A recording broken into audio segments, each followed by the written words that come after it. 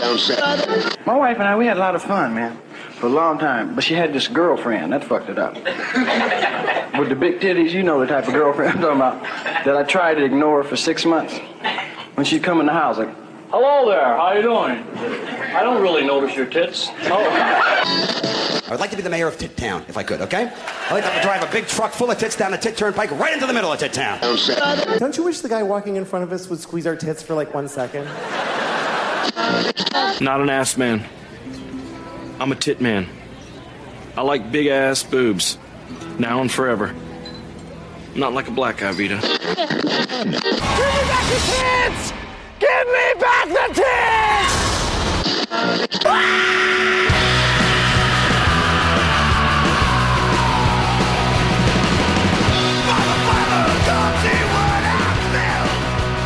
Welcome to Last Man on Earth. My name is Lex Durgan. As always, I'm flanked by Matt Ralston. Matt is sporting his new Nancy Pelosi tattoo. I can't tell you where he put the tattoo, but let's just say when he becomes aroused watching his stone-faced elderly girlfriend on C-SPAN, that tattoo spells out, Pelosi did this to me. She's back, Matt. your lady friend with the surgically enhanced face. Yeah, I just read she's going to be confirmed as the Speaker of the House again. That's I have early straw poll. I have little opinion on it. It seems like she's very well hated, but I can't think of a Speaker of the House that hasn't been hated. I mean, you're kind of a divisive figure. Denny Hastert was beloved by his teen wrestlers. Well, she is hated mostly by the opposition, and I think she's hated by a lot of Democrats as well. But she does bring in the money. She brings in she's the top fundraiser still, and that sort of carries. She's also the eldest person, I think, one of the eldest people there. But I think she actually just fundraises for a number of people and gives them money, and that's relatively important. I don't know what else. Yeah, I mean, I guess. Well, she could just have a job titled fundraiser and kind of stay out of the whole political process. I think when she leaves, she's going to take her money with her. She just scares me. The ladies with all the plastic surgery, especially when they get older, they have that weird, creepy Chucky face thing going on, and it just scares us. I just can't look. It gives me the creeps for some. I mean, it's not like I have to have sex with her, but it just seeing her, like when they talk but their face doesn't move, it gives me that sort of like Silence of the Lambs, skin suit type. We've got to figure out, and I don't know why as a society we haven't figured it out, but plastic surgery almost never works. No. Yet it's been going on for 40, 50, 60 years. I think it works. I think it works when you need it the least, which is like the young ladies who get it. It works when you're younger, and then as your body and skin start to sag, it progressively looks worse and worse. Right. So when you need it the least, I think probably like in your 20s, you can have a touch up here or there, and it's not noticeable. It looks nicer, I guess, to get rid of some wrinkles or whatever. But as your skin starts to crepe, as they say on late night infomercials, crepe. It's called crepe skin. When your skin starts to fold like an accordion. And then you pull it really tight in some plastic surgery, then it never looks right after that. You start looking like a Vincent Price movie. So, I mean, obviously boobs and other stuff young co-ed girls get seems to work pretty well. But when you're in your 70s, it's not going to cut it. What other thing? I mean, I guess people still smoke cigarettes. And it's like, well, they kill you. And it's like, okay, yeah, sure. But, I mean, what other thing do people just keep doing that has such a poor track record? I don't know.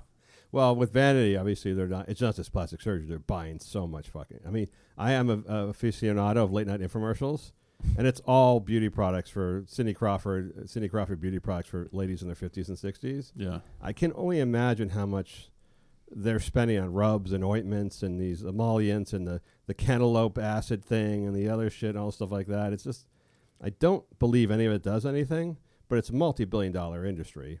Well, yeah, all chicks waste a ton of money on stuff like that. That's why they never have any money when they're younger. I heard a stat that kind of just freaked me out the other day, that people in the United States, on average, own 5 times as many pieces of clothing as they did in 1980. Which I kind of vaguely remember 1980, and people were dressed. Yeah. I don't remember people being short of clothes back in 1980, like people I have no shirt today, or can't wear pants, I'm out of pants. So people seem to be perfectly dressed in the 80s for work and for play, but now they have, on average, 5 times as many clothes. And I assume it's like a statistical median type thing where people like myself who've been dressing the same since the age of 12 don't have any more clothes, but then some people have 10 or 20 times as much clothes as they used to have. Well, I feel like in the 80s you couldn't go into Old Navy and buy like 5 shirts for $20. Well, that's true. That's true. As There was well. no Walmart. There was not a Walmart necessarily back then to get like the 6 tees for $20. That's what Yeah, I'd be curious like if the average price of per unit of clothing has, like maybe in the 80s you had like the one dope leather jacket. They hadn't fully wore that all the time. They hadn't fully exploited Indochina child labor yet. Right. That did not come until like until the 90s and the World Trade Organization, when we learned that like we could actually have like 9-year-old girls in Myanmar like stitching shit. So you're right. It was mostly American-made products. They probably were more relatively expensive. People do buy, women especially buy lots and lots of shit. I'm just gonna lay that off you now. This week's show is sponsored by Andrew Cuomo for supporting taxpayer subsidies to build Jeff Bezos' helipad at the new Amazon HQ2. $3 million is like only 20 cents a person, says Cuomo to himself because he's too scared to say it out loud. The Jeff Bezos taxpayer-funded helipad. Nope, you can't use it. I want to talk about Amazon later because we got an email about that, but they did. New York was proud to say they're limiting Bezos to 120 helicopter flights a year on the helipad. Okay. So you can only Sounds like about right. like that was like he's like, I want you to build me a helipad so I don't have to drive or take the subway. And they're like, okay, but here's the deal: we're going to pay for your helipad and we're going to build it, but you can't use it more than 120 times a year. It's like, okay, done. Okay, done. Like, Yeah, well, we nailed it. We nailed Bezos on that one. Yeah, isn't he splitting? I mean, they split up the headquarters, right? So he's not even going to be there full time. Well, he'll be helicoptering from, I guess, D.C. to New York, so he's going to helipad. And so, like, literally, like, New York said, okay, we'll pay for the helipad for you, richest man in the world. We'll buy you a helipad. But, look, there's going to be a couple days. If you try to use it too much, we're going to say no. And also, they said he has to make a water-based approach. So he can't circle the land. So, feel bad for Bezos. I could see people being rightfully upset about that. Yes, they are. But guess what they're going to do right after that? They're going to shop on Amazon. It's still the best place to shop. Do not forget to become a patron of the show on patreon.com/lastmanearth. Thanks to all our new patrons. Get in the shit now before I take away this offer of you to pay us. I don't know when that's going to happen. If I was thinking about, like, the most corrupt thing I could think was, like, the WWE going to Saudi Arabia to do their thing anyhow after, like, they killed Khashoggi and everything. Yeah. And Vince McMahon is just like a beast of like a money maker. And I was thinking, like, it's so crude, but then I thought, like, they're WWE. I mean, they don't really like, it's sort of like football or basketball like that. They're just a unscrupulous sport. So why would they care that, like, oh, the King's killing like people? What the fuck? It's wrestling. Yeah. And they don't even care when their own wrestlers die. No, like, what? It was like, how can you do this, WWE? And Hogan, and like, Hogan, how can you come out of retirement to wrestle in Saudi Arabia? I'm like, I don't know. $4 million paycheck? Vince McMahon is a real life bad guy. Like, he's a bad person. He's like a Batman villain. He's so comfortable in his skin with this that he just made himself the bad guy in the wrestling. Yes. Like he has the character of the bad person. And also, he is that in real life. He's a flesh peddler, if you will. But I used to like the product, and I don't hate pornographers, so I'm getting off that topic. If you wish to contact the show, hit us up on Twitter at Last Man Podcast or on Facebook, also Last Man Podcast. All right, on to the show.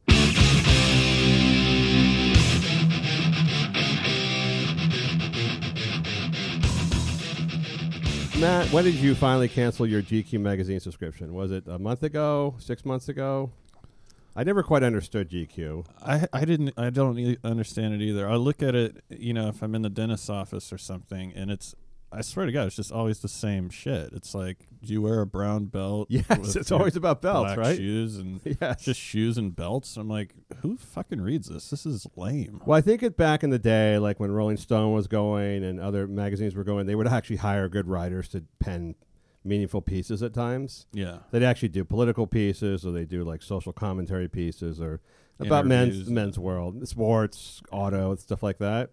Now you're right. It's just this fill of like sort of like e-commerce shit you can buy. Like yeah, and like crappy like Sharper Image stuff. Yes. Like the new vapes you have to see. Yes. It's like, I don't have to see any of this. What do you? They keep selling those things online. Like I see those ads for like these websites where you can see the latest hot gadgets, and yeah, it's all sharper image shit. And like that, how is that possibly cool for a guy to like want to be impulsively shopping? I would assume if you're a woman and you notice that the guy you're dating has subscribed to GQ, yes. that's like a red flag, and yes. you tell all your friends. And he's going to be into cigars, which is gross. Like I'll look at like the $2 million state of the art car, like some wildly fantasy object. But I'm not going to look at an $800 suit, like lineups of $800 suits or $600 watches. That doesn't appeal to me. Things that I could actually buy if I wanted to, I suppose, has no appeal to me. It just represents the worst kind of guys, the Lawrence Fishburnes of the world. The guys that that think cigars are cool, and they're like, "Did you see my new sunglasses?" And I'm like, "Is this what we're talking about right now? Like, you are lame. You're like a lame dude." I do remember when I went to when I was a kid. I guess I was a kid. I don't remember the Midwest. I have relatives in Chicago, so I visited Chicago, and how different Chicago was from the West Coast was like it's like so unmaterialistic that when someone bought, I remember one of my cousins bought a VCR.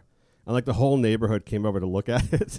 And it wasn't even like the nice one. It was like the low end VCR. And oh, you got the VCR. Like that's like, it was probably like an $80 VCR. Like, and the whole like neighborhood actually came over to look at it like it was the birth of baby Jesus. That's sad. It was just like, they're so non-materialistic. Like, oh, maybe we'll get one for like 2 Christmases from now or something like that. And it's not that they're all poor. It's just that they just didn't give a shit to buy stuff unless they really needed it.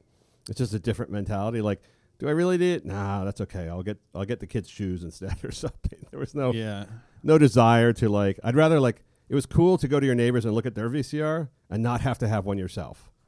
Right. Yeah, I got my. I didn't get a lot of stuff like this, but my mom splurged and got me the pumps, the Reebok pump, the first pumps. I think I was in the 3rd grade. That's really helped your basketball shooting, I'm sure. No, I actually became a huge target. Her plan to do something nice kind of backfired, but kids are stupid. But they really were like, "Oh, so you can dunk now?" And I don't know the pumps. No, that's not how. What did the pumps do? They just pump. It just pumped air into the shoe, right? It didn't do anything. It was supposed to like. It was just for your ankle support, right? Yeah, like it just made the shoe snugger. It was just the tongue inflated a little bit. So you could have just tied the shoelaces a little tighter. Yeah, it's ridiculous. So anyhow, GQ magazine, which we now know is utterly ridiculous, and as far as I can tell, they're all funneled content from India farms of guys who write content. They just click off male lifestyle, publish something about belts and ties. They of course are very PC, like all the remaining magazines. They decided for their Man of the Year award again. I didn't realize the 2nd year in a row. They're going for Serena Williams. When are you going to give me my apology? You owe me an apology. Say it. Say you're sorry. She's the new Caitlyn. She's the Caitlyn Jenner of 2018, which is like all you have to do is say Serena, and people are like, "Oh man, you're so inclusive and diverse and empowering." Like you don't have to say anymore. It's like we got Serena. She's on the cover, and this is a men's magazine. Check us out. Right. But what happened was.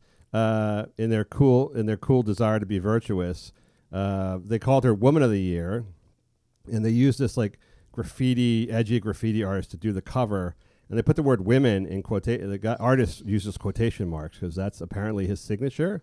Well, I'm confused on that looking at the cover right now because it says Men of the Year, and then like you said, men is X'd out, and then woman in quotes. In quotes. But wouldn't it be women of the year? Because it said Men of the Year, but is she the only person? She's the only woman who. Well, actually, I think they gave it to another woman too. It's so fucking confusing, Matt. And what happened immediately was, of course, every single Serena fan, which are just insane, angry women, who jumped on this and said, "Why did you put women in quotes?" and accused GQ magazine of demeaning Serena Williams. You can't really say anything about Serena Williams other than she's amazing, powerful, and beautiful without being attacked for demeaning her. Well, it is kind of funny because she is very manly. She's on the cover of this men's magazine, and the woman is in quotes. So I'm reading it like Woman of the Year.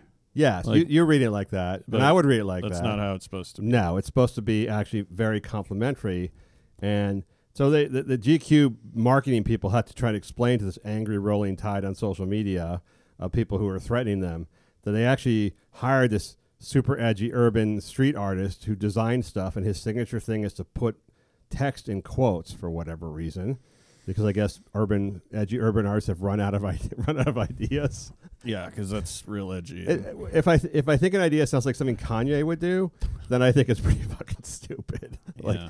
So here's the question: like, what is actually the dumbest part of the story? The fact that GQ magazine exists, the fact that they went out of their way to pick a woman, Serena Williams, the fucking Allah or Muhammad of the PC culture, who you can't make fun of or draw cartoons of, to try and appease, I don't know, people that don't even read their own magazine.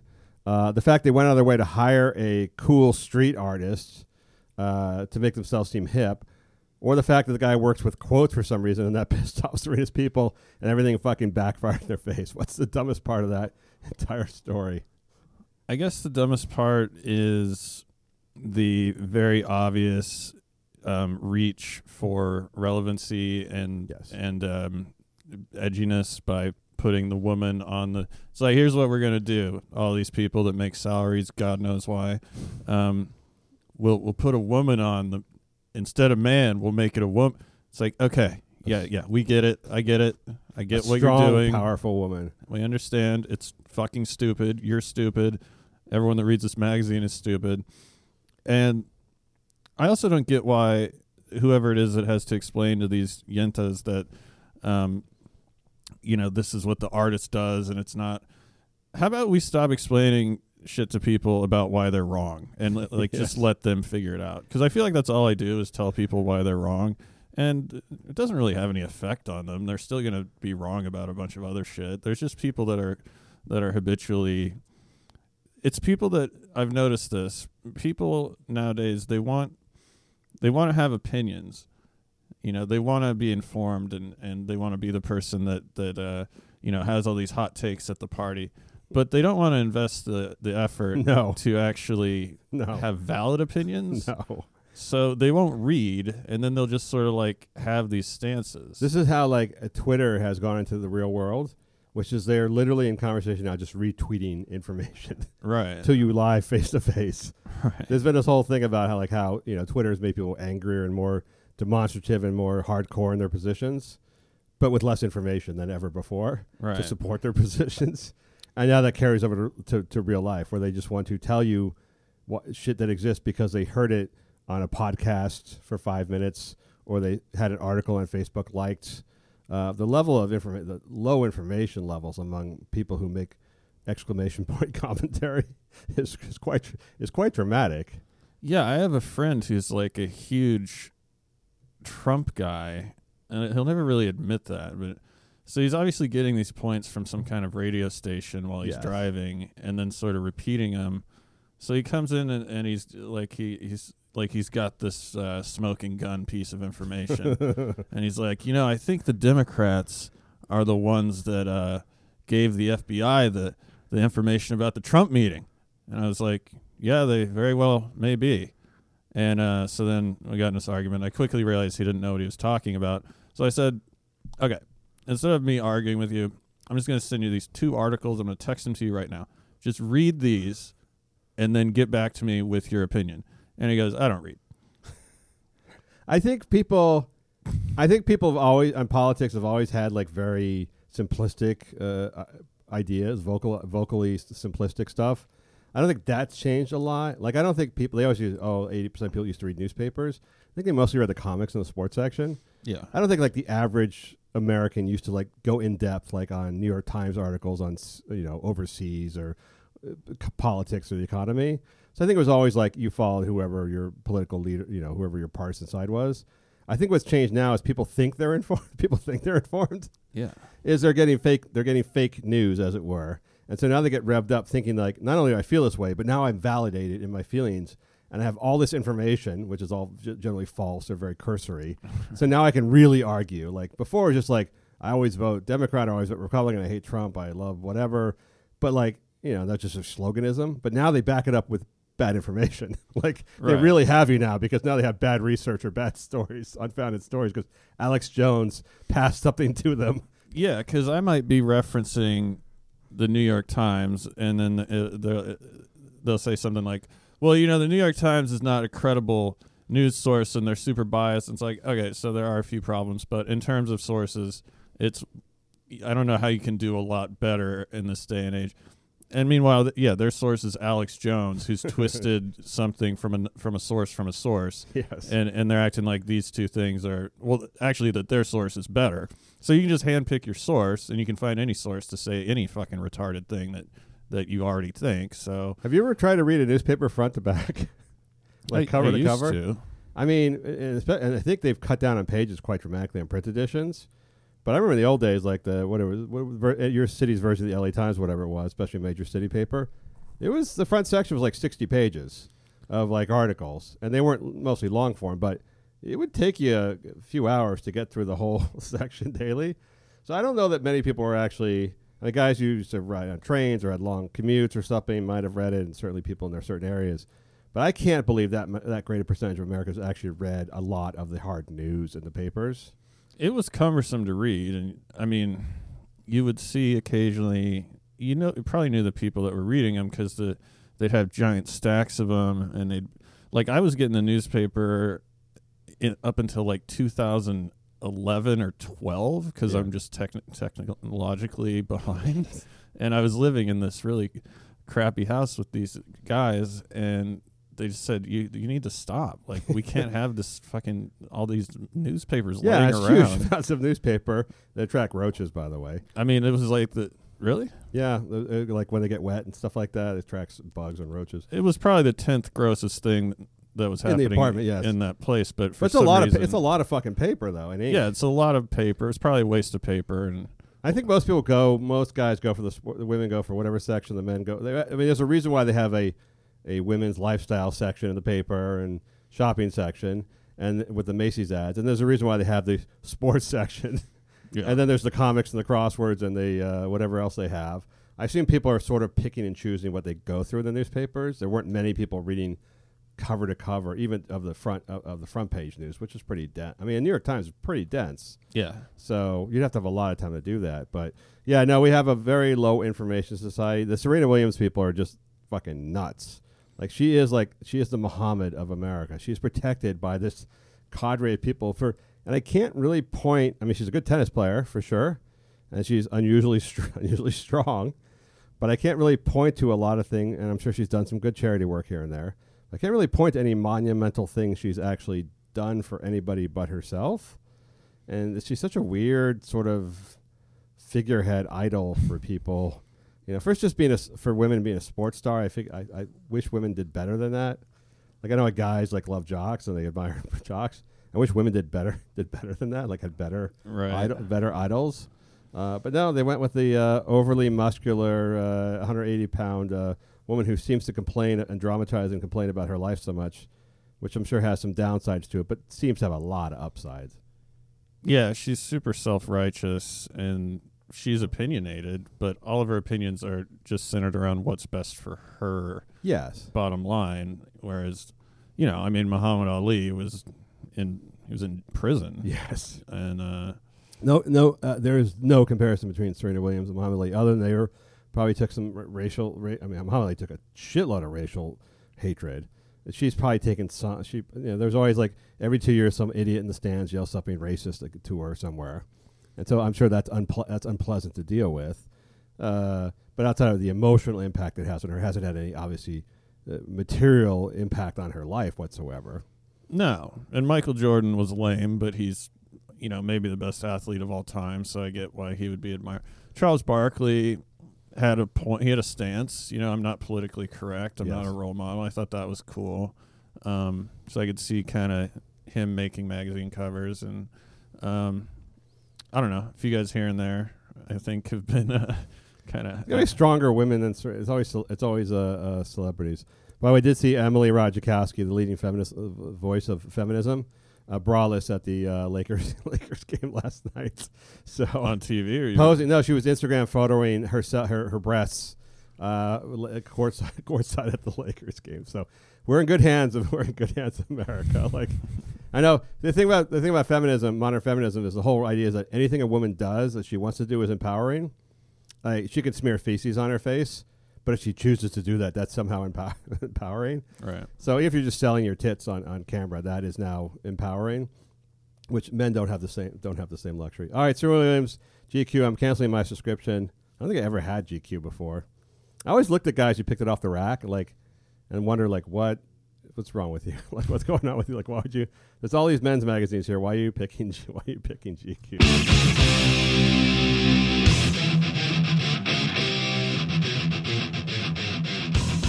Matt, I believe you were weaned off your mother's breast at the age of 1 week. That's the suck, by the way. Having a baby sucking on your tit, I hear from every woman that it just hurts and it sucks. And women, modern women complain a lot more probably than in the old days when it was just expected of you. But apparently it's a fairly physically unpleasant experience over time.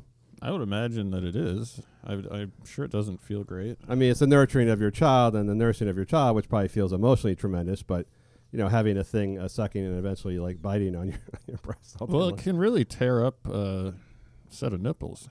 Yes. I'll tell you that much. They're never quite the same, which is why I believe that the women who make a living off showing their breasts are not generally the ones who are breastfeeding tremendously, and they're handing them off. And also, by the way, in the old days, they just had wet nurses, so that rich women of means, did not have to nurse the children at all. How does that work again, biologically? Can you with a wet nurse? Don't you have to be pregnant to? I'm going to go on a limb, having very limited knowledge of female anatomy, and say that women can't. They obviously, when they give birth, they create milk. Their mammary glands start filling up with milk. But also, women who have given birth, if they continue to nurse just constantly, it never goes away. That's frightening. Yes.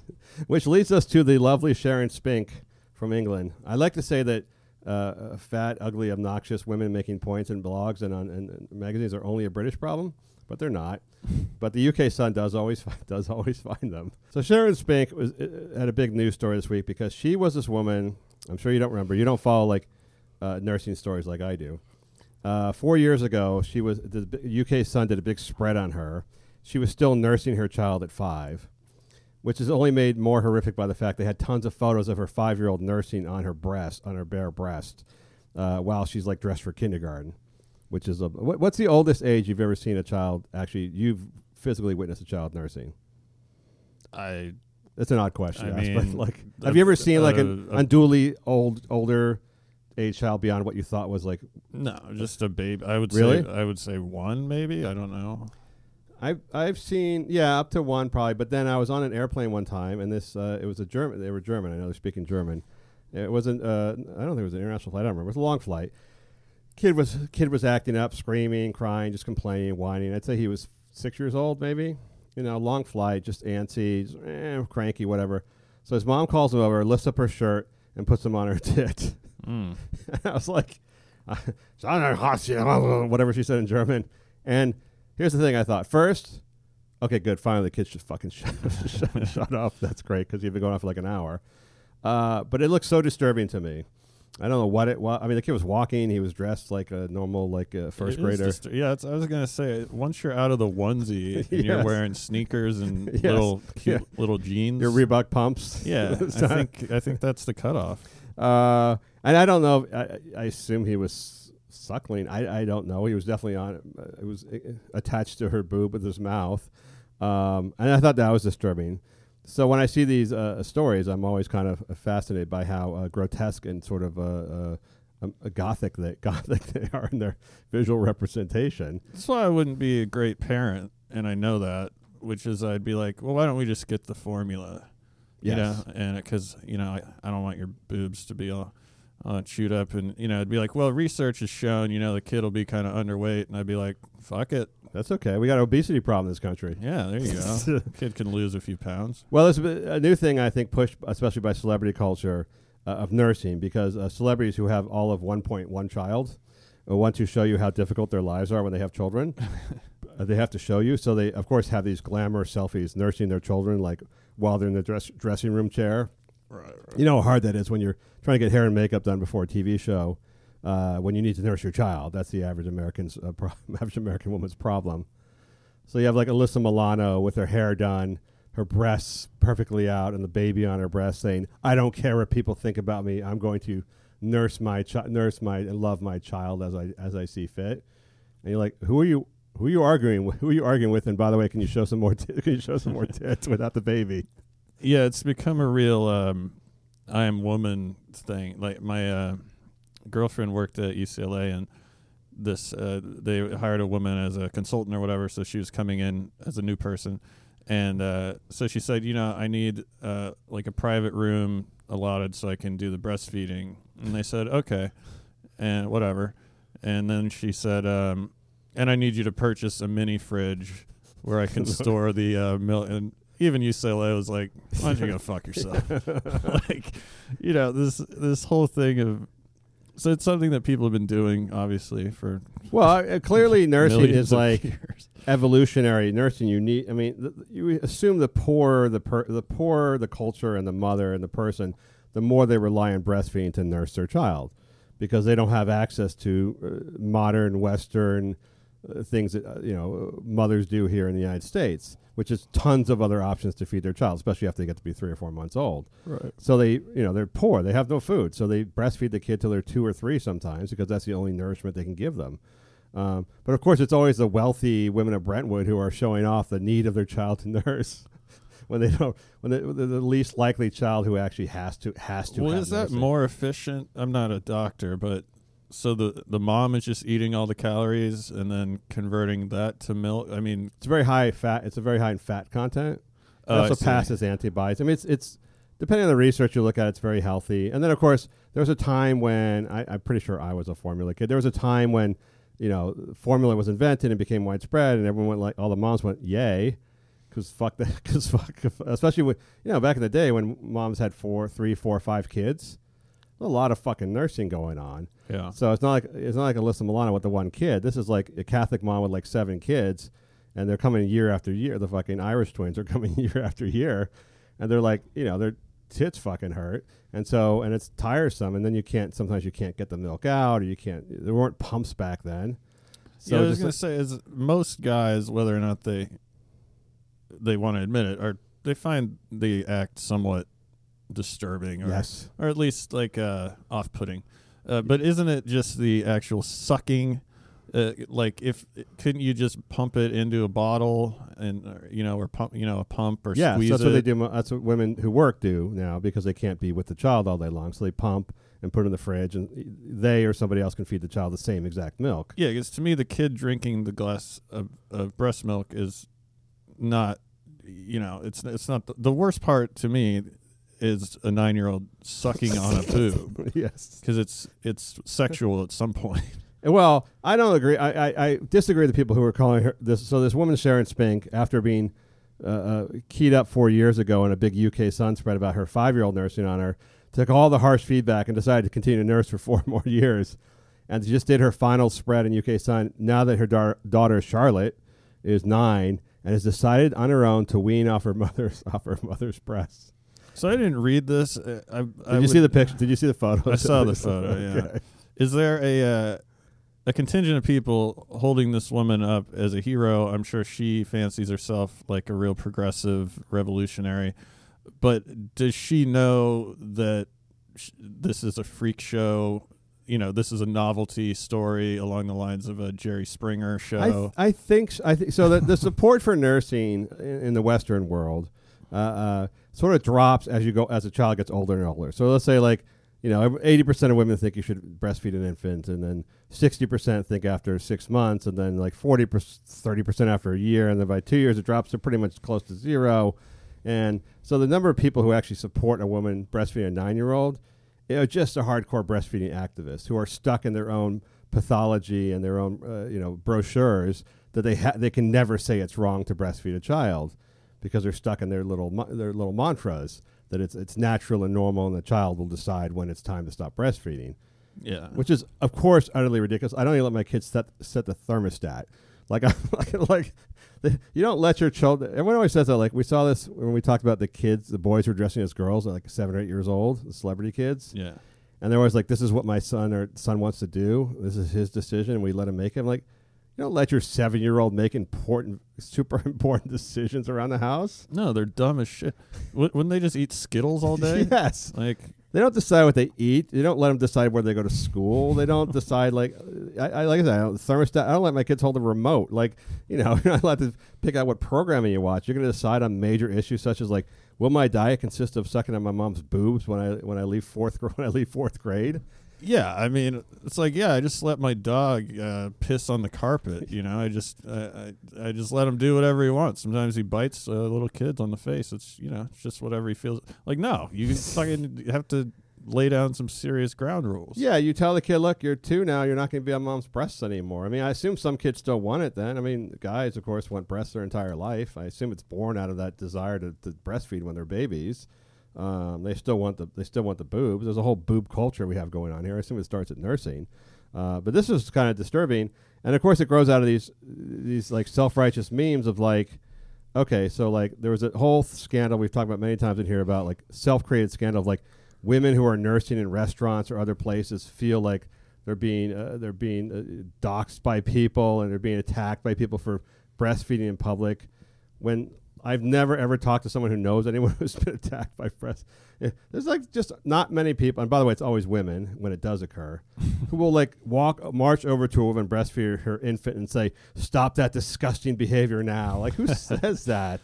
You know, a lady will usually go over sometimes, an older lady especially, say like, can't you do that in private, sweetheart, or something like that? Right. But there's no attack of nursing. Remember they had those ads with like, for breastfeeding rights. It was breastfeeding rights, and they showed like the dirty bus station toilet, right, like the needles and stuff. And they said this is where women are forced to breastfeed, like in diarrhea-ridden eighth needle toilets. Like that's the only 2 options. Like it has to be whipped out at Denny's, or it's in like the bus terminal, or the Port Authority fucking AIDS bus toilet station.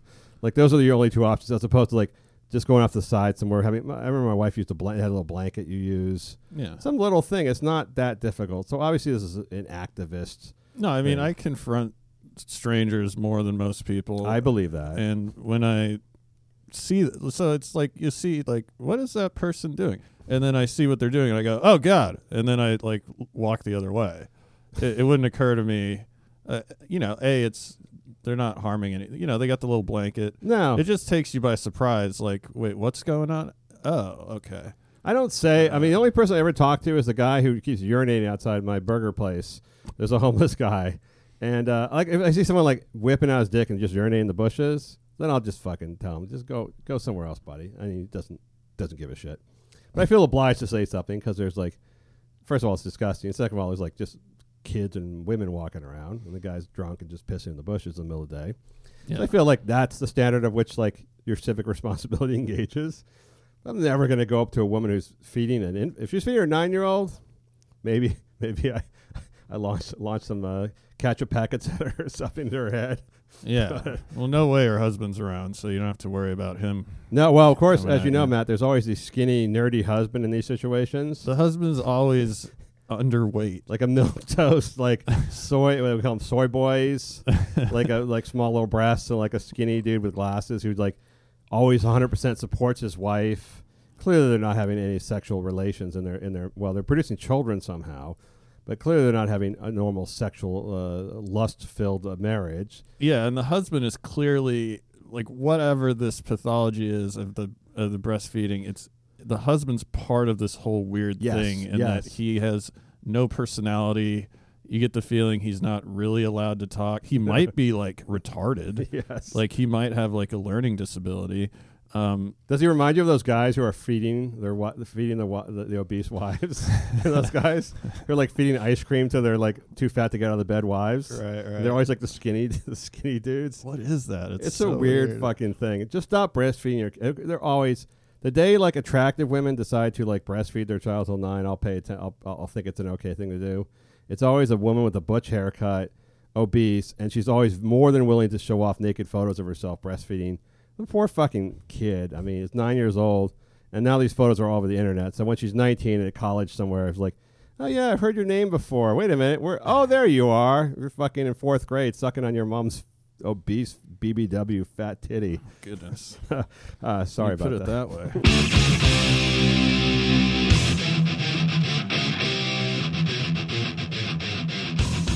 I want to go back to Amazon. Matt, Amy sent an email.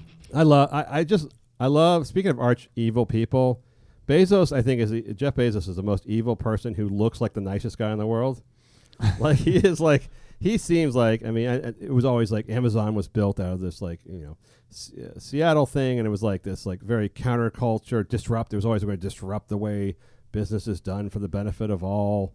Very utopian type ideals of Bezos. Meanwhile, he's turned himself into, and I mean, he's largely a self-made man. He didn't come from a lot. He was always a very smart guy. I didn't know that. So, did you know his father was 17 when he was born? It was a high school romance. I did not know that. In Albuquerque. So, like, he wasn't, and I think his grandfather was some engineer. The father's father was some engineer or something like that. But nothing like money-wise, smart professional, but nothing like, he wasn't like Trump where he was handed $100 million and made 80. So $400 million, yes, actually. whatever it is. I mean, this is a guy who, like, he had money for school and stuff like that, but he made the company himself. But now he's become like this evil guy just taking over the fucking world. He definitely has like aspirations of world domination. Yes, while smiling and pretending he's doing it for other people.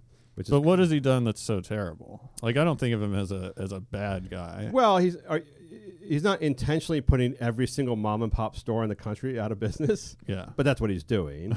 So, and I mean, if he was like a virulent free market guy and just said, well, fuck it, the mom and pops are charging $4 for this, and I can send it to you for $2.80, so it's better for people.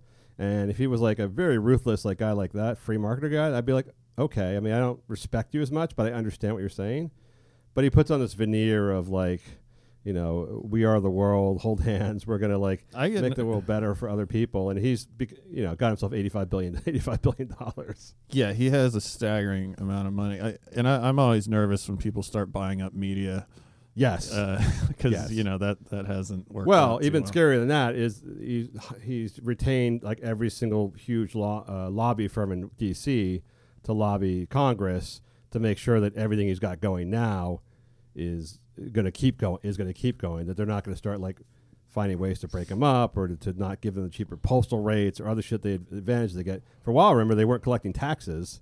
Right, that's right. Get shit tax up free. until like really recently. Yeah, and sometimes they still don't pay. I don't know how it works. They still don't pay taxes on some stuff, so I don't quite understand that. But yeah, I purchased I think Amazon for 10 years without paying state taxes, so they were definitely cheaper. And I love Amazon, the service, by the way. So Amy wants to know: didn't Amazon know all along where they were moving and just tease tons of cities to see how slutty and desperate they would be? Because I mean, it was like a year ago they announced HQ2. Seattle was expanding. They're going to move to another city in the U.S. And it was like even worse than the Olympics, I think, when they picked the Olympic cities. Mm-hmm. Because even smaller cities like Dayton, Ohio thought they had a chance. And just like every city mayor and city council came out with these like gross offers of huge tax breaks and cash to like have Amazon come set up shop in their town. It was like an utterly disgusting display of like whoriness. So Amazon gets much needed tax breaks. The workers still paying all the taxes, actually paying for the facility they're working in, ironically, Yes. I didn't know that that New York built him a helipad. A helipad, yes. But yeah, I mean, there's got to be some federal regulation in terms of,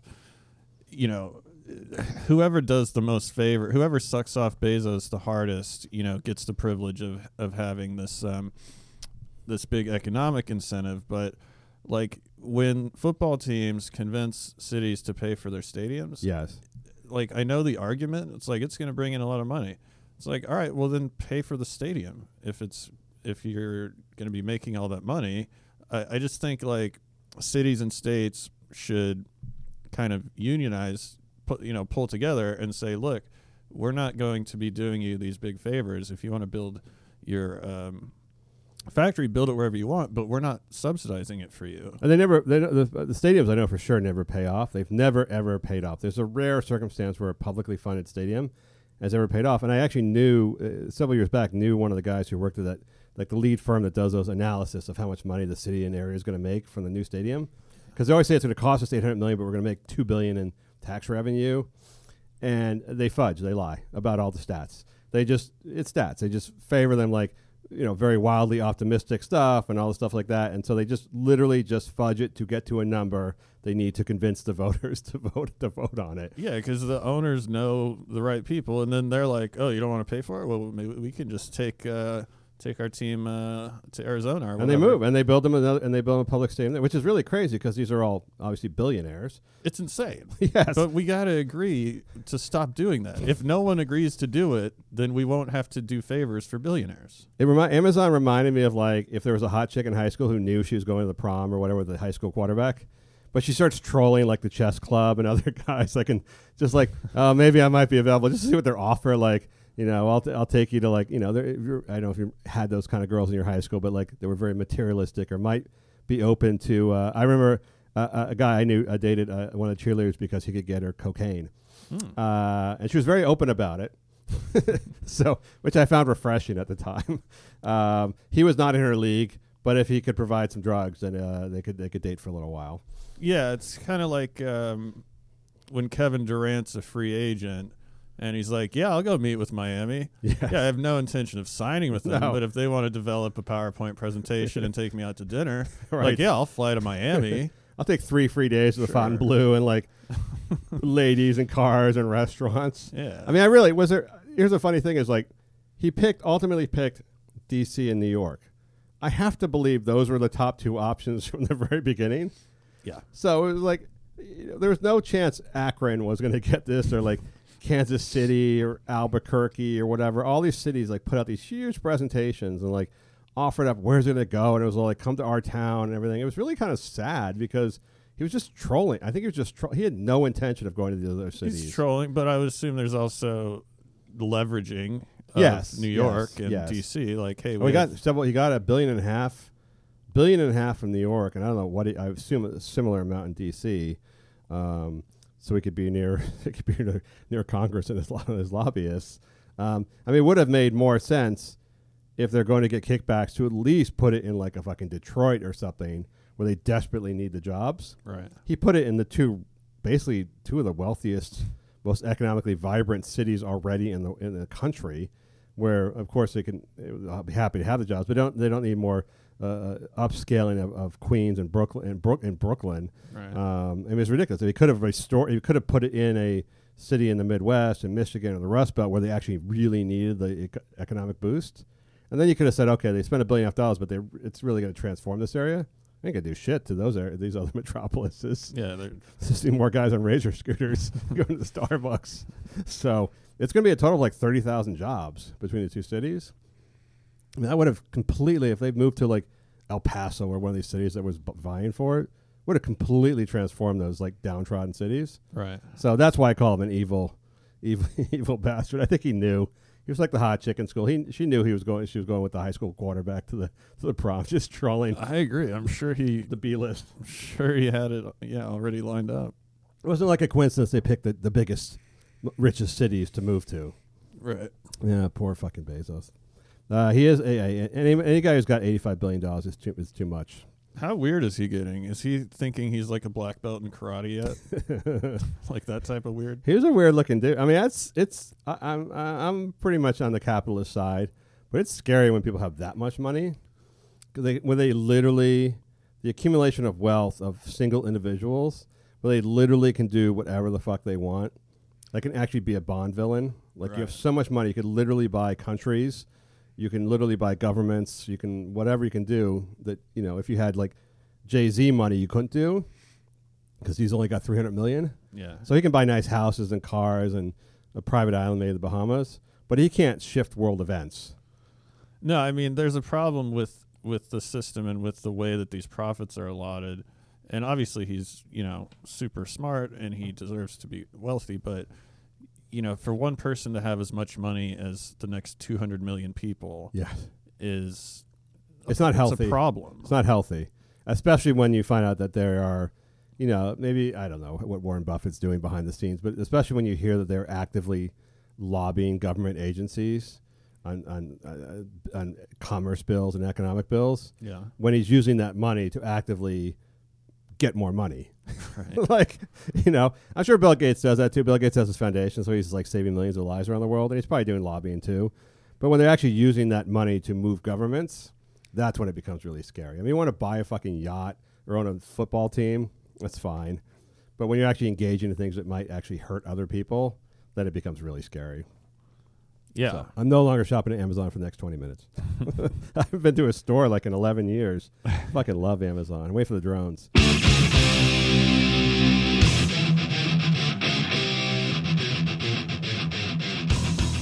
Matt, during the were you affected by the wildfires in California?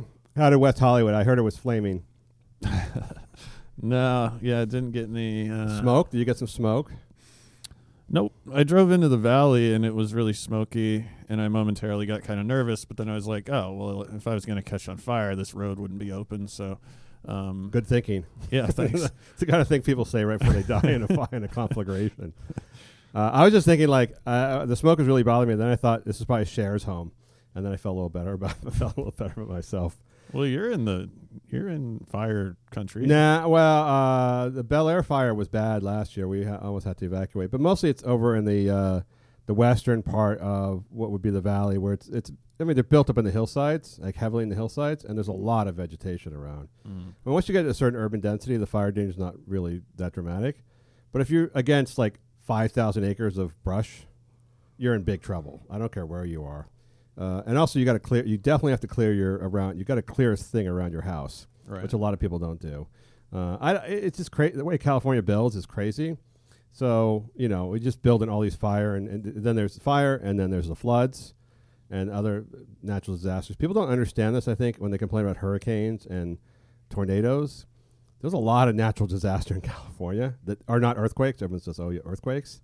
A lot of fire and mudslides and people dying from shit in California that. For some reason, the news doesn't. Someone was asking, how come when there's like a hurricane in Florida, there's like all the news stations do 24/7 coverage for like a week, but when there's massive wildfires killing tons of people in California, the cable news outlets cover it for like 10 minutes a day. Dude, I was watching the news. Remember in San Diego when there were what was it, mudslides, or people were losing their houses? Santa Barbara, you mean? Up near Santa Barbara, like Oprah's. This was before that, but same type of thing. And the newscasters were kind of laughing about it. It was weird. They were being very glib. It was almost like "fuck these rich people." Yes, was the attitude that I picked up on. Yes, well, that's part of it. Also, I don't think that. Well, I mean, if you notice the local news, you're watching local news, they would actually put their reporters pretty close to the fires, and they'd always say, "I got to get away from here. The fire's coming." The best coverage, by the way, was when this woman, she didn't. I understand how social media works. A reporter for one of the local news stations had found a burnt cat. So the cat was burned. The firefighters put it in a cage, and they gave it to her because the whole place is evacuated. So only news media are allowed. News media is the only civilians around. It's like they'll let the local ABC truck, go up there with the news reporter, but there's no other people around. There's a fire burning everywhere. And so the firefighters rescued a cat from a home. It was half burnt. It was still alive. And they gave it to this reporter and said, "Here, you take care of it. We have to go fight more fires." And the woman, instead of like doing something with the cat, is like going, "Okay, we can't leave here because we have to report from this area. So if someone could come and get the cats." And this poor little burnt cat, like I don't even like cats, but it was singed. It was blackened and singed and still obviously alive. Its whiskers were all burned. And she's like, "If only I could leave here to save this cat, but I have to stay here on point and report pictures of fire behind me." And so, of course, like social media, she put out her Twitter thing, if anyone can help. Social media just lambasted her with like, "Get the fuck off the camera. You're not doing anything. Drive the fucking burnt kitty to the vets and take care of that thing. Like, if anyone can get up through the fire lines here to save this cat, I'm too busy," as she's doing like her makeup in front of the burning homes. Yeah, that's embarrassing. Did you see the story, which I haven't been following the news that much, so sorry, but there was a couple that was, so in Malibu, there's like this serial killer that the sheriff's department is like covering up, and they finally arrested a guy. Yes. But they don't know I remember that story. if it's the guy or not. And he killed a family at the campground. But so there were two people found in Malibu, and this is just, I don't know how this works, but they were found burned in their car trying to escape the fire, and it said authorities suspect foul play. And I'm like, how is that possible? I can't wrap my mind around it. How they could how you could murder someone by burning them in the car? How you would murder someone in the middle of a fire? Like, It'd be a great by the way, a great time to kill someone if you want to kill somebody. Since there's a bunch of people like burning up in homes. right. The last thing they're going to do is look for like a knife wound on somebody who's burnt to a crisp in their home. What a dick move, though. They're already in the fire, losing their house. As far as I can tell, most everybody, I mean, up in Northern California, it's a little different. They're in a very wooded, secluded area. But most everybody gets injured or killed in the fire is people who refuse to evacuate. Mm-hmm. Because they're very good. I got all the evacuation orders. They're very good about the evacuation orders. You have hours, pretty much always, at least an hour. It's always the people who want to stay and save their home who get burnt, Right. always. And then the horses always die. Well, yeah. So here's the story. So Kim and Kanye, they live in that area. They have owned multiple homes, obviously, but they built this huge mansion in Hidden Hills. And I don't know, it's $15, $20 million, $25 million. Who knows what it's worth? But people are upset because they found they hired private firefighter / security to keep their homes safe during the fires. And somehow everyone got upset about this. Like, this is like some devastating, like, lack of equality news. Like, rich people would be hiring their own firefighters to save their homes during the fire, or security from looting or things like that, obviously, which is going on. I don't understand that. Isn't that the point, Matt, of being rich? Is that you buy really nice shit and then you hire people to protect your really nice shit? I mean, that's why you're rich in the first place, isn't it?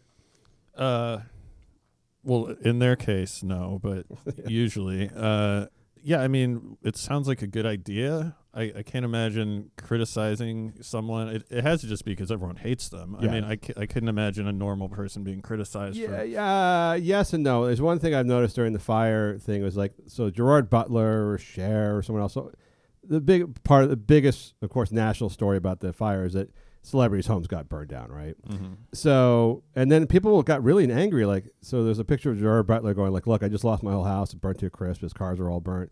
And everyone's like, immediately goes to like, who cares? You could buy multiple houses. You could buy so many more houses. Like, shut up, motherfucker. I'm like, dude just lost his house, okay? I mean, obviously, yes, he can afford another house. But is this like the time after 5 years of loving Gerard Butler that you're actually going to like call him a motherfucker?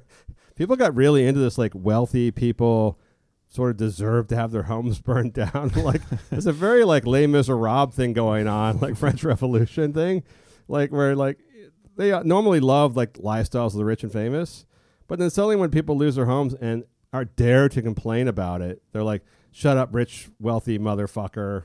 You probably have 7 other homes in Hawaii and wherever else. And I think that was part of the reason why they hated Kim and Kanye. Like, you're so rich you can afford your own firefighters. Like, yeah. I mean, yes. Isn't that why they also probably have the best doctors? They rent the whole Cedars-Sinai top floor when they have babies. They have everything that's nice. They have lots of nice things because they have lots of money. That's why you have money.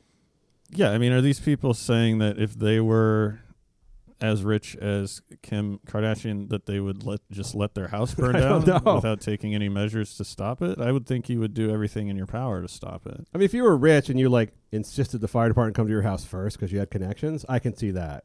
Like, other people lost their homes, you had your home taken care of first. And by the way, I have to believe some of that goes on. I think when Cher calls, I think she gets better service. But they didn't do that. They just hired additional private people to take care of their home that they paid for themselves, and obviously did not hamper any of the other fire departments from doing their jobs. Did it work? Did the fire actually approach their house? I don't think it ever got that close to their home. They were. I will have you know, the Kardashians were all 3 sisters were evacuated from their various homes. They live up in Hidden Hills, where like Will Smith and did you see Will Smith's son came out? He's gay.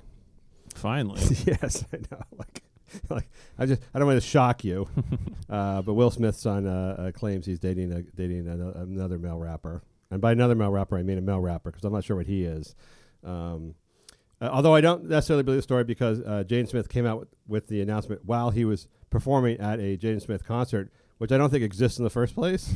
Because I can't imagine who goes to see a Jaden Smith rap concert. I picture Will Smith like hiring a bunch of extras Yes. and not telling Jaden Smith. Yes, like everyone who's working on his current movie have to go over there afterwards and pretend to be in it, while his son announces that he's in love with Tyler, the Creator, who, by the way, in response to Jaden Smith saying that the two of them are dating, came up with the cute response, "Oh, that nigger's crazy." Yeah, I didn't know. That's like that is. And I don't. Tyler, the creator, was gay. Did Jaden Smith just kind of out Tyler? I have no idea what's going on. Why are we? These crazy kids. But so isn't it like? Here's the thing: if you're going to have a country where you not only allow people to become rich, but also adore them for being rich. Literally, the Kardashians are adored for being rich. That's a big part of their shtick, is that they can buy all the stuff, go on these great vacations, live in these mansions. They buy each other Ferraris for birthdays. That's their part of the popularity, is that materialistic culture. Right. And then when they actually do something like life-saving or home-saving, that's the time, you're not going to criticize them for the $12 million engagement ring, but paying $50,000 to have private firefighters during a fire is when you're going to go after them. Yeah. I mean, I feel like if Kim Kardashian just said, like, I'm just trying to protect my family and my children, like, half of those people would be like, oh my God, she's a hero. Like, I just think the level of fickleness is so much that you can kind of tilt the scales with one cliche. She's always voted, the most hated celebrity every year. They have the vote in some magazine. She's voted the most hated celebrity, and I've never, ever met anyone who defends her, like on a real level. But she still has millions and millions of fans who pay lots of money and follow everything she does and buy shit she sells. So I'm not sure who they are. They're definitely out there. And maybe they're just too embarrassed. Maybe it's like you said, like Trump supporters are just too embarrassed to say anything. But like 50 million people voted for Trump, but it's hard to find somebody, especially around here. So like Kim Kardashian has 12 million ardent followers, but I, for the life of me, can never find someone who admits to it. But they're still buying her fucking perfumes and her clothes and handbags and shit. Yeah, it's weird. Odd. If I was rich, I would have my own firefighters and Mossad. I'd walk around with Mossad guys. Oh yeah, I'd have a whole police force. And then I'd antagonize people. What else would you do with what else would you do with like huge amounts, copious amounts of money? I mean, they buy lots of houses, and I guess that's kind of fun for a little while, or cars, and I don't know. What do you do with all that money? You can't really. I'd pay people to fight each other. Really? Yeah. Hobos or like legitimate fighters? I would fight the cop that gave me a ticket. Really? Yeah, I'd tell him to get out of his uniform, and you would pay him to fight you in a fair bare knuckle fight. Bare knuckle? Yeah. Really? Mm-hmm. That's not a bad idea, actually. Yeah, I'd probably have a few people killed. I don't know. That would get really. I mean, after you spend like $2 million, I think you get bored of spending money. Yeah. And you got another $300 million left in your bank account. What do you do with it? You just look at your kids and relatives who are coming after you for cash all the time. It would suck. That's why those guys are. That's why I think they're so are adamant, like to give away 90% of their money. It's because they'll still have like tons of money left, but you have too much money, then just fucking everyone wants to do something. I'm always amazed too. By the way, like in Mexico, if you have more than 20 grand on you, you get kidnapped. Right. But in the U.S., you can have be billionaires, and they don't ever seem to get kidnapped ever. Well, I'm not buying Warren Buffett's whole shtick. That he living in the small ranch house. Yeah, he lives in a suburb of Omaha, and he goes to McDonald's every morning. It's like, okay, well, yeah, someone would just kidnap you immediately. You think he's got a button and he pushes? He's got a huge underground lair. It's like state of the art, like Batman type shit. Yes, I do. I don't. I think his humble car is bulletproof. What about his secretary he's had for 40? His secretary he's had for 40 years. He still makes like $32,000 a year. I just don't think that one of the richest people in the world can lead a normal life the way he. Didn't we used to have kidnappings in this country? I feel like we used to have. I mean, there was the Getty kidnapping years ago. They keep making movies about Patty Hearst, or she was just a criminal. They kidnapped her at first, I think. The Heineken guy got kidnapped in Amsterdam. Yes, yeah. It's just people walk around. It's weird. They will kill each other for like $200 worth of shoes, but they won't kidnap a guy worth like. $500 million, which probably can't. I don't know how much. The Kardashians I know travel with security. They have 1 or 2 security guards with them everywhere they go. But that's not a lot of security. That's like Secret Service level security. They have that 6'8" tall, like 350-pound black dude who goes with them everywhere, who just intimidates the shit out of people. And they probably have like a smaller guy with a weapon on him somewhere. But I imagine 4 or 5 reasonably trained people could take them out. I'm not suggesting you do that, by the way.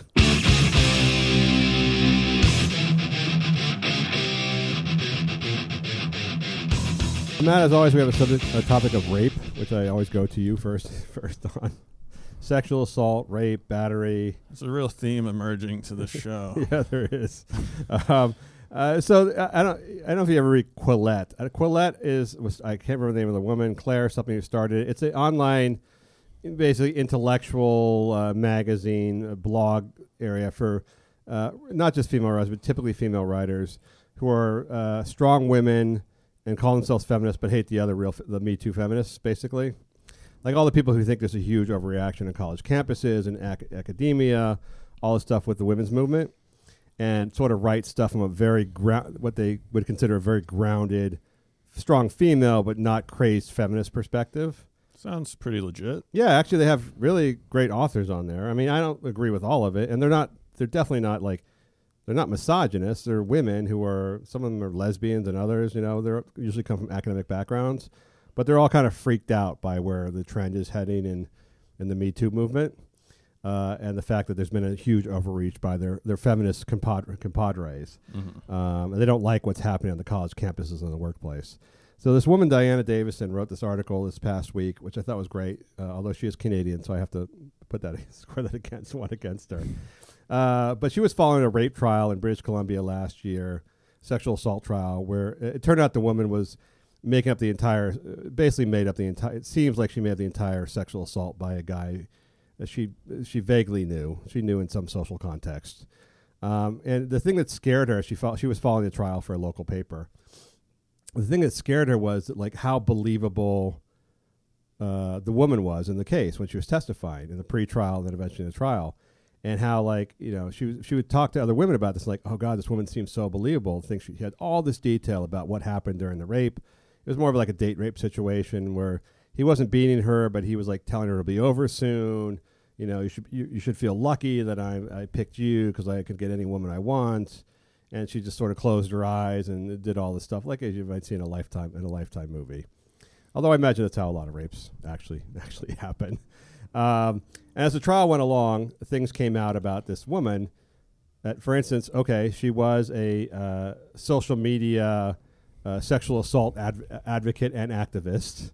Okay. She ran multiple groups about sexual assault support and things like that. And then this female writer's like, okay, well, that obviously doesn't automatically scoot. It's not like someone who is a sexual assault activist can be raped, obviously. That can happen. As I've always pointed out to you, it's always the people on the airplanes who are always asked to leave somehow are always bloggers and activists. It's just quite a coincidence that people you could get into advocacy after you were actually raped. Yeah, so this would be advocacy. In this case, it would be advocacy first.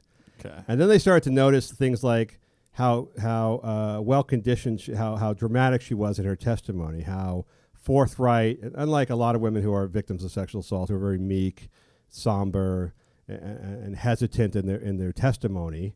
Her testimony was very strong and powerful and strident, and she was saying, like, very clearly stating things that had happened, stating the impact it had on her in a very coached up kind of way. Mm-hmm. And if you watch enough rape trials, I assume you can tell that like 95 out of 100 of them, the woman's like crying and barely can talk, and she's having trouble remembering things. And then here's this other woman who's like remembering everything in details as if she's speaking in one of her activist videos. And then on top of that, they found that she had done this project for sexual assault victims where they created collages of all the quotes of all the things the rapist had told them during the rape, spoken during the rape. It was like a therapeutic thing? Yeah, it's like a therapeutic empowerment project. And then they started to notice, the defense attorney started to point out in her testimony that things she was saying were nearly exact quotes of the rape collage quotes that they had made 3 years earlier. So, like, he fucked me like, I thought it was a pillow, or things like that women had written down, that she was now actually quoting verbatim as things she said during her. She's not too bright, huh? No. Well, and so what happened was eventually the woman, I don't know how Canadian law works. Apparently they're a few hundred years behind the rest of us, but she decided to stop testifying, and the prosecution decided to put the case on hold when it was really clear that she was fudging an immense number of facts in her testimony, and there was no other evidence in the case. It was a testimony versus testimony case. There was no other witnesses, no other physical evidence. And so they put the case on hold, which was sucked because the guy is still now in this semi-permanent, forever limbo of having been accused of sexual assault for which he was not acquitted, and also apparently had to spend $100,000 on his defense, and they mortgaged the house and all sorts of shit like that. But her point was, Diana Davison's point was that like the sexual assault advocacy movement has become so sophisticated on college campuses and other places through social media and stuff, and to some benefit, of course, to women who've actually been sexually assaulted. But there's this whole industry now, and it's so open and so available that women have been coached on the language and the processes of making sexual assault allegations, to the point that it's impossible to tell the real ones from the fake ones anymore. Like, you can't immediately, like, a cop can't hear, like, a woman saying what happened and know that she's discredit her and know that she's lying, because they actually have access to, like, coaches, and here's what you say when you've been sexually assaulted to the police, to the prosecutors. Here's the language you should use. Here's phrases you should use. Here's things to make sure you include. And, of course, the groups are trying to do this to help women who have really been assaulted. But women who haven't been assaulted have access to the same information and the same coaches. And they've created this environment where it's like now nearly impossible for anyone to tell. And I was thinking about Christine Blasey Ford, where it's really impossible for anyone to tell if a woman's telling the truth at all anymore. Right. And just basically how fucking frightening that is, even for her as a woman, that, you know, there's it's sort of like one of those laws of unintended consequences. Is okay, you've now helped all these actual rape assault victims get through the system, but now you've also created this whole opportunity for fraudulent claims that are so real, so realistic, and so detailed, and so perfectly done that it'll be impossible to impugn them. And these guys are going to be going away for lots and lots of false rape accusations. Yeah, and which is like the most devious, you know, conniving thing you can do is falsely accuse a guy to get back at him, or simply for your own amusement, or because you're a rape activist and you've yet to be raped. Yeah. So I mean, what we have to do, and I'm not saying like, you know, definitely give the women the benefit of the doubt. Yes, but, yes. Thoughts and prayers. In a case like this where we find evidence that you're making the whole thing up, you don't get to just walk away.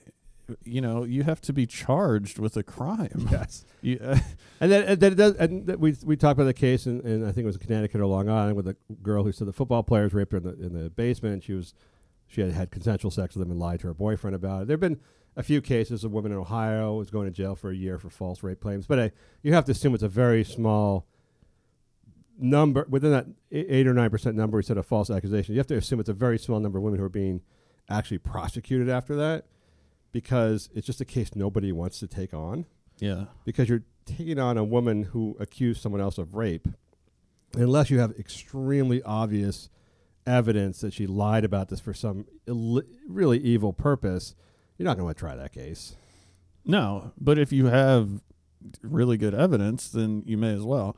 I mean, I wonder what percentage of, I'm sure this varies a lot by the race of the accused and their lawyer, but you're saying black men don't get justice. Yeah, that's fair. But what percentage of, if it's the guy has no history of anything, and it's a woman saying he raped her and he's saying he didn't, what percentage of those guys get convicted?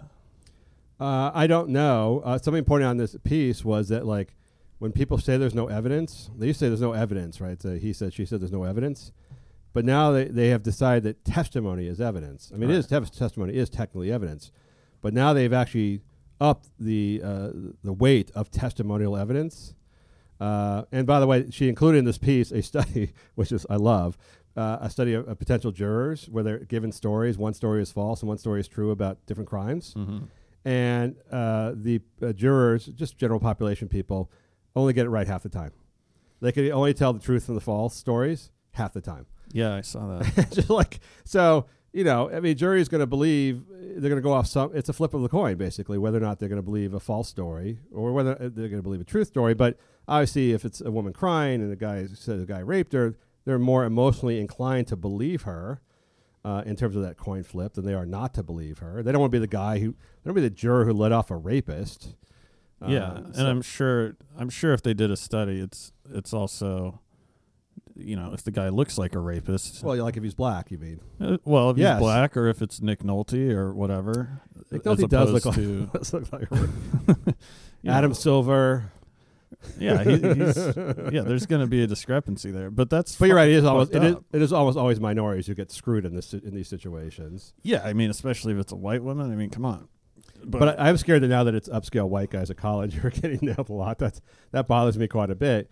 But it's just going to increase the number of we've gone this full tilt. This is a full tilt pendulum thing where 50 years ago, a woman could have been raped, cry rape, and they call her a slut and tell her to shut up, and no one believes her. And now it's you have everybody saying not only believe her, but now you have these resources where women are coming up in this rape culture thing in high school and college, and these things on campus where they're told rape is happening all the time. You might be raped. You could be. Just think about the suggestion of this. You have a 25% chance of being raped here at college. Oh, by the way, if a guy, and they've also did studies where the woman in this case herself could not. They asked her to identify what consent was, and she couldn't identify what consent was. So it's sort of like if you had sex and you're unhappy, you were assaulted. Yeah. And they've been told this, and then they've been told what to say to make it sound worse than it is, or to make it sound more heinous than it actually was. He told me this, or he grabbed my arm and I didn't give him permission to grab my arm, so I couldn't move my arm, or he weighs a lot and I couldn't get out from underneath him. So I was, even though I didn't say anything, I was trapped. There's all these little catchphrases and signals you can give to sort of make it seem as if you were defenseless and you were assaulted against your will, whereas the guy has no idea this is going on. Right. He's just slightly intoxicated and having college sex. And next thing he knows, this woman is describing this horrific crime that occurred in his. I remember Amy Schumer said that in her memoir, she went back and decided she was technically raped her first time because the guy never asked her permission. Yeah, why not? I was raped. Yes, Fuck it. Some fat nerd in high school finally got lucky with fat Amy Schumer, and she decided that since she never said yes, you can take my pants off, that therefore she was raped. Can I interest you in a rape? Yeah, sure. I know. I found the whole thing. Hey, shut up. Well, we gotta go after the criminally go after the false accusers. Like Mattress Girl Sulkowicz, she's still kind of like this figure that's revered, and she's a liar. And she just she just continued with her routine after it came out that she was just fabricating everything. Well, this reminded me of Blasey Ford, because as I shocked you back in October, I believed her. When I heard her testimony, I told you how much I believed her.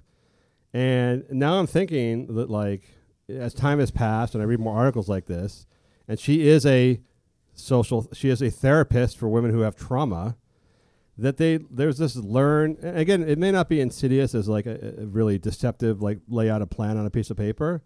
A lot of it may just be suggestion and things you're picking up from the culture around you. Is that squeaky voice and the crying and the talking about how she can't fly and she needs multiple front doors and things like that. What I thought once was just the innocent ramblings of a woman who's been traumatized by sexual assault may have been just these embellishments of things she's heard from other patients and things like that kind of get stuck in your head and God, that was so dramatic when she said she needed 2 front doors. Oh, that happened to me too. I needed 2 front doors after I was assaulted. So now I don't, by the way, believe her at all. Just these articles have convinced me that when it's too, it's almost too. If I believe you too much, now I don't believe you anymore. The squeaky voice and the tears and I need whatever, and then the whole story about all the, and again, by the way, none of it corroborated from anyone who ever knew her that she was anxious or that she was claustrophobic or that she had all these fears or that she couldn't go out. There was no evidence of any of this stuff. But when she told the story, it was so believable. You saw a woman who looked like she'd just been fucking rattled beyond belief by some massive trauma.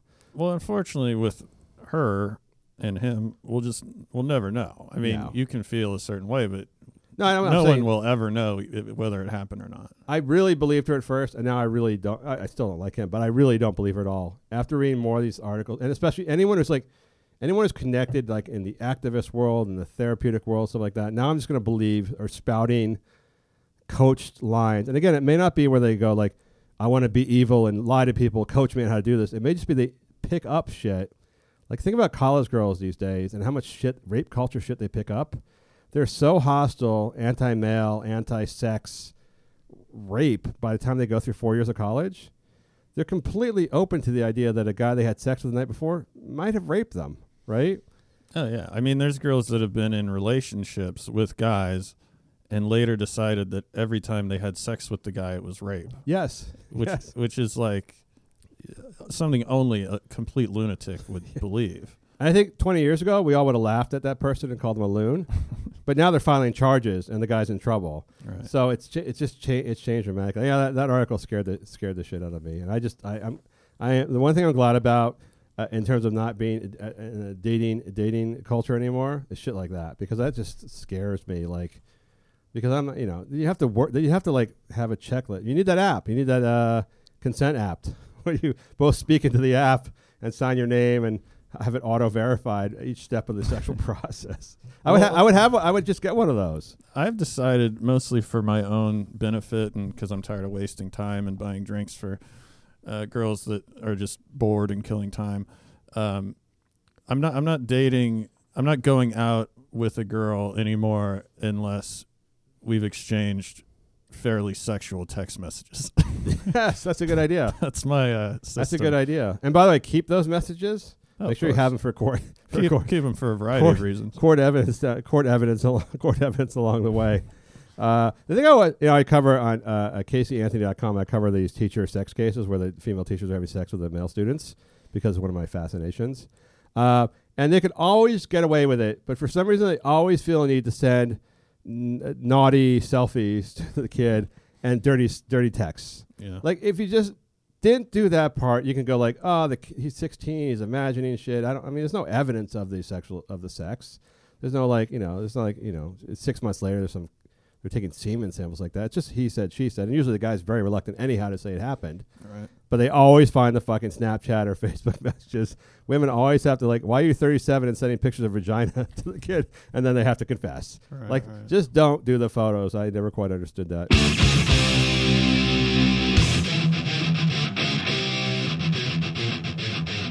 Matt, you're a fantasy football player who could never play football in real life.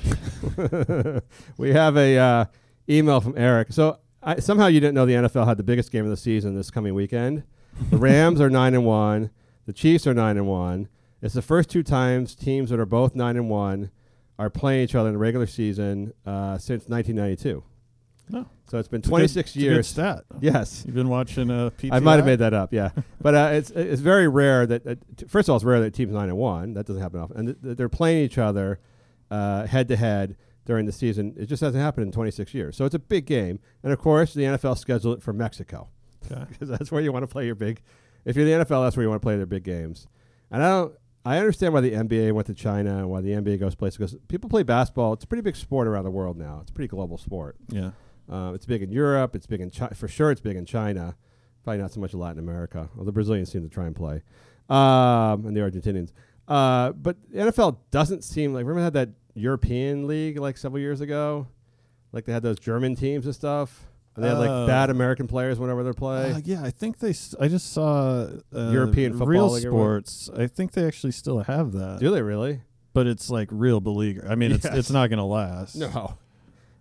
It's just... People in those places love fucking soccer. They just love soccer. And if you love soccer, I'm really convinced that there's an inverse relationship between how much you love soccer and how much you love American football. Like, you can't love both. I just feel that way. I think we're all just so accustomed to football and condition. Everyone grew up with football. It's a big part of our culture, or a part of it anyway. But I think if you'd never seen football, you're like, what the fuck is this? You don't think you were like, okay, it's soccer, but you get to use your hands. That wouldn't appeal to you. Like, yeah, why can't we use our hands in soccer? Like, why can't we use our two most agile, dexterous limbs in playing this sport? Why are you not allowed to use your arms? I don't know. In the sport? That always bothered me. Like, who decided that? Dude, I'm watching football.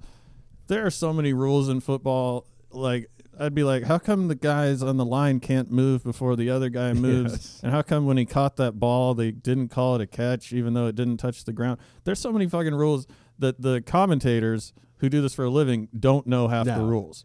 But there are no rules in the NFL football about limbs you're not allowed to use. There's no rule that you can't use certain limbs when you're playing. Yeah, I guess that's true. I mean, but you can't throw the ball forward once someone else touches it. I just think if you don't know it, Yeah. then you're just like, I have no idea what's happening right Like now. my dog is really good at kicking the soccer ball around. My dog can move the soccer ball around the grass really fast because she has legs. Mm-hmm. But the one thing she can't do is throw a football. Like the dogs cannot use their arms for shit. They can't throw anything. They can kick stuff. They can't throw anything. It seems to me you invent a sport and you say, think about how great football is with the arms. Odell Beckham's catches and the passes and the things you do with your hands and your arms. We're just going to take that away, and you can only kick. You can only kick shit. I mean, I'm not saying soccer's not incredibly athletic and skilled and everything like that, but like they do that if something touches your hand, there's a penalty flag. It just bothers me to no end. And I think people who appreciate that call soccer the beautiful sport, or whether the fuck Pele called it the perfect sport, just will never like American football. Yeah, I think. Well, they're too different. I mean, the fact that they're even called the same thing, They're both called football and are somehow distantly related. I mean, football now doesn't resemble any other sport ever. It's like, well, rugby. It's close. It's close to rugby. I mean, it came out of rugby. It's close to rugby. there's no other sport where you stand around for 32 seconds Yes. and then a guy hits another guy and then you stand around again. Like, if you took the whole action of a football game, I'm sure someone's done this. What is it, like 3.5 minutes worth of Yes. Well, that's what allows like fat guys to be good football players. Right. So you can be a fat lineman because you're only actually running like 100 yards the entire game. It's like it's inauthentically been manufactured. Like, there's not supposed to be, right, like 400-pound guys playing a sport, unless you really, engineer it for such purpose. And then No, I'm not going to sit here and have you talk shit about American sport. But the point is, I think that if you do like football, then you watch soccer, you're like, okay, this is a really shitty version of a more exciting sport for me. And conversely, I guess if you've grown up in soccer and you've come to believe that like this no hands thing and the soccer is your game, then football, which is like it always seems like the weaker cousin, right? It always seems like the uninteresting cousin. So that's why soccer, I think, hasn't caught on in the U.S. and never will as long as we have football. And that's why I think football will never catch on in the soccer country, which is the most popular sport in the entire world. yeah, I mean, they're so different that you're right. I can't imagine the same person really liking both of them. No. Which is why Mexico seems like a really bad place to host the biggest NFL game of the year. But they're convinced that somehow, I don't know, like Latin Americans have become a huge American football NFL fan for some reason. So they scheduled this big game in Mexico City. Lo and behold, the soccer stadium where they're going to host it because they have no football stadiums was in very poor condition. And the NFL players refused to play on the field because it was in such shitty shape. How does a field get to be in that shitty? So They had a concert. They had a concert of the name of some Mexican guy I won't know.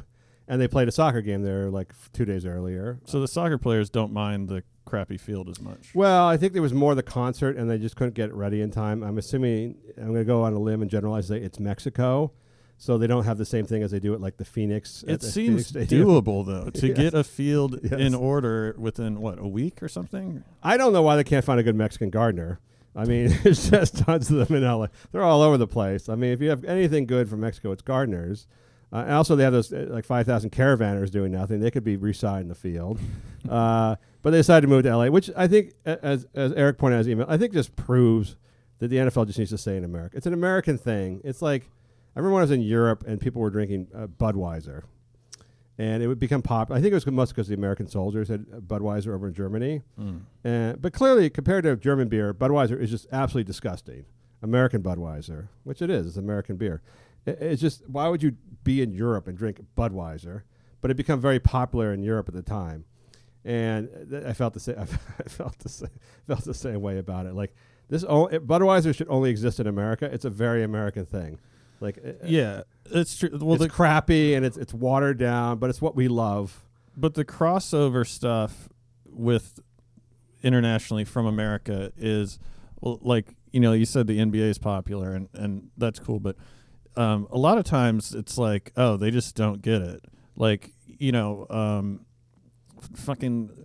like Kevin Federline, maybe a huge celebrity in Latin America for all I know. Yes. And we look at it here like, what? Why'd you pick that?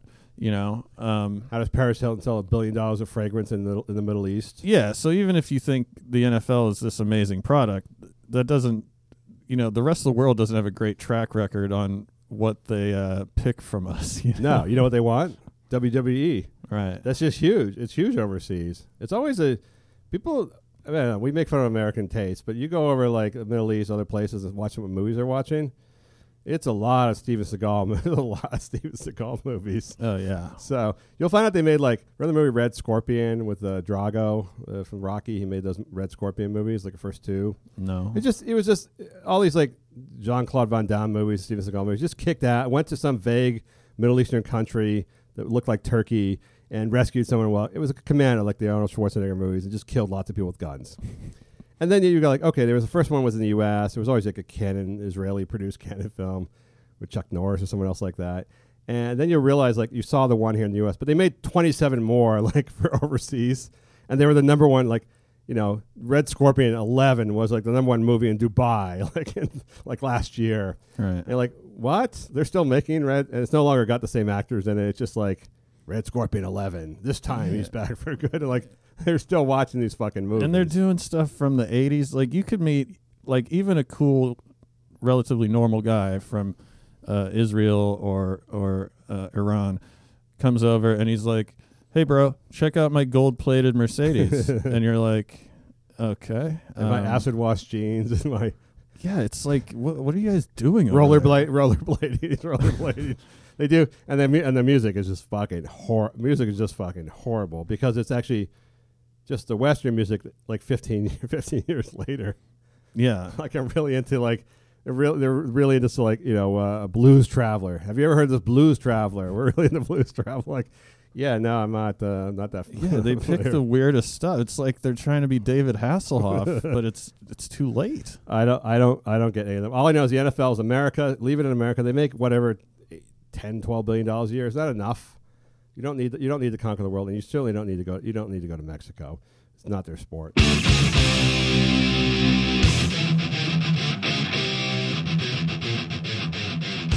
Matt, it's time for our Panties in a Bunch segment, our final segment of the day. That can only be found on Patreon.com for the people who can put together 4 quarters to listen to the best segment of each week, I think, the Panties in a Bunch segment.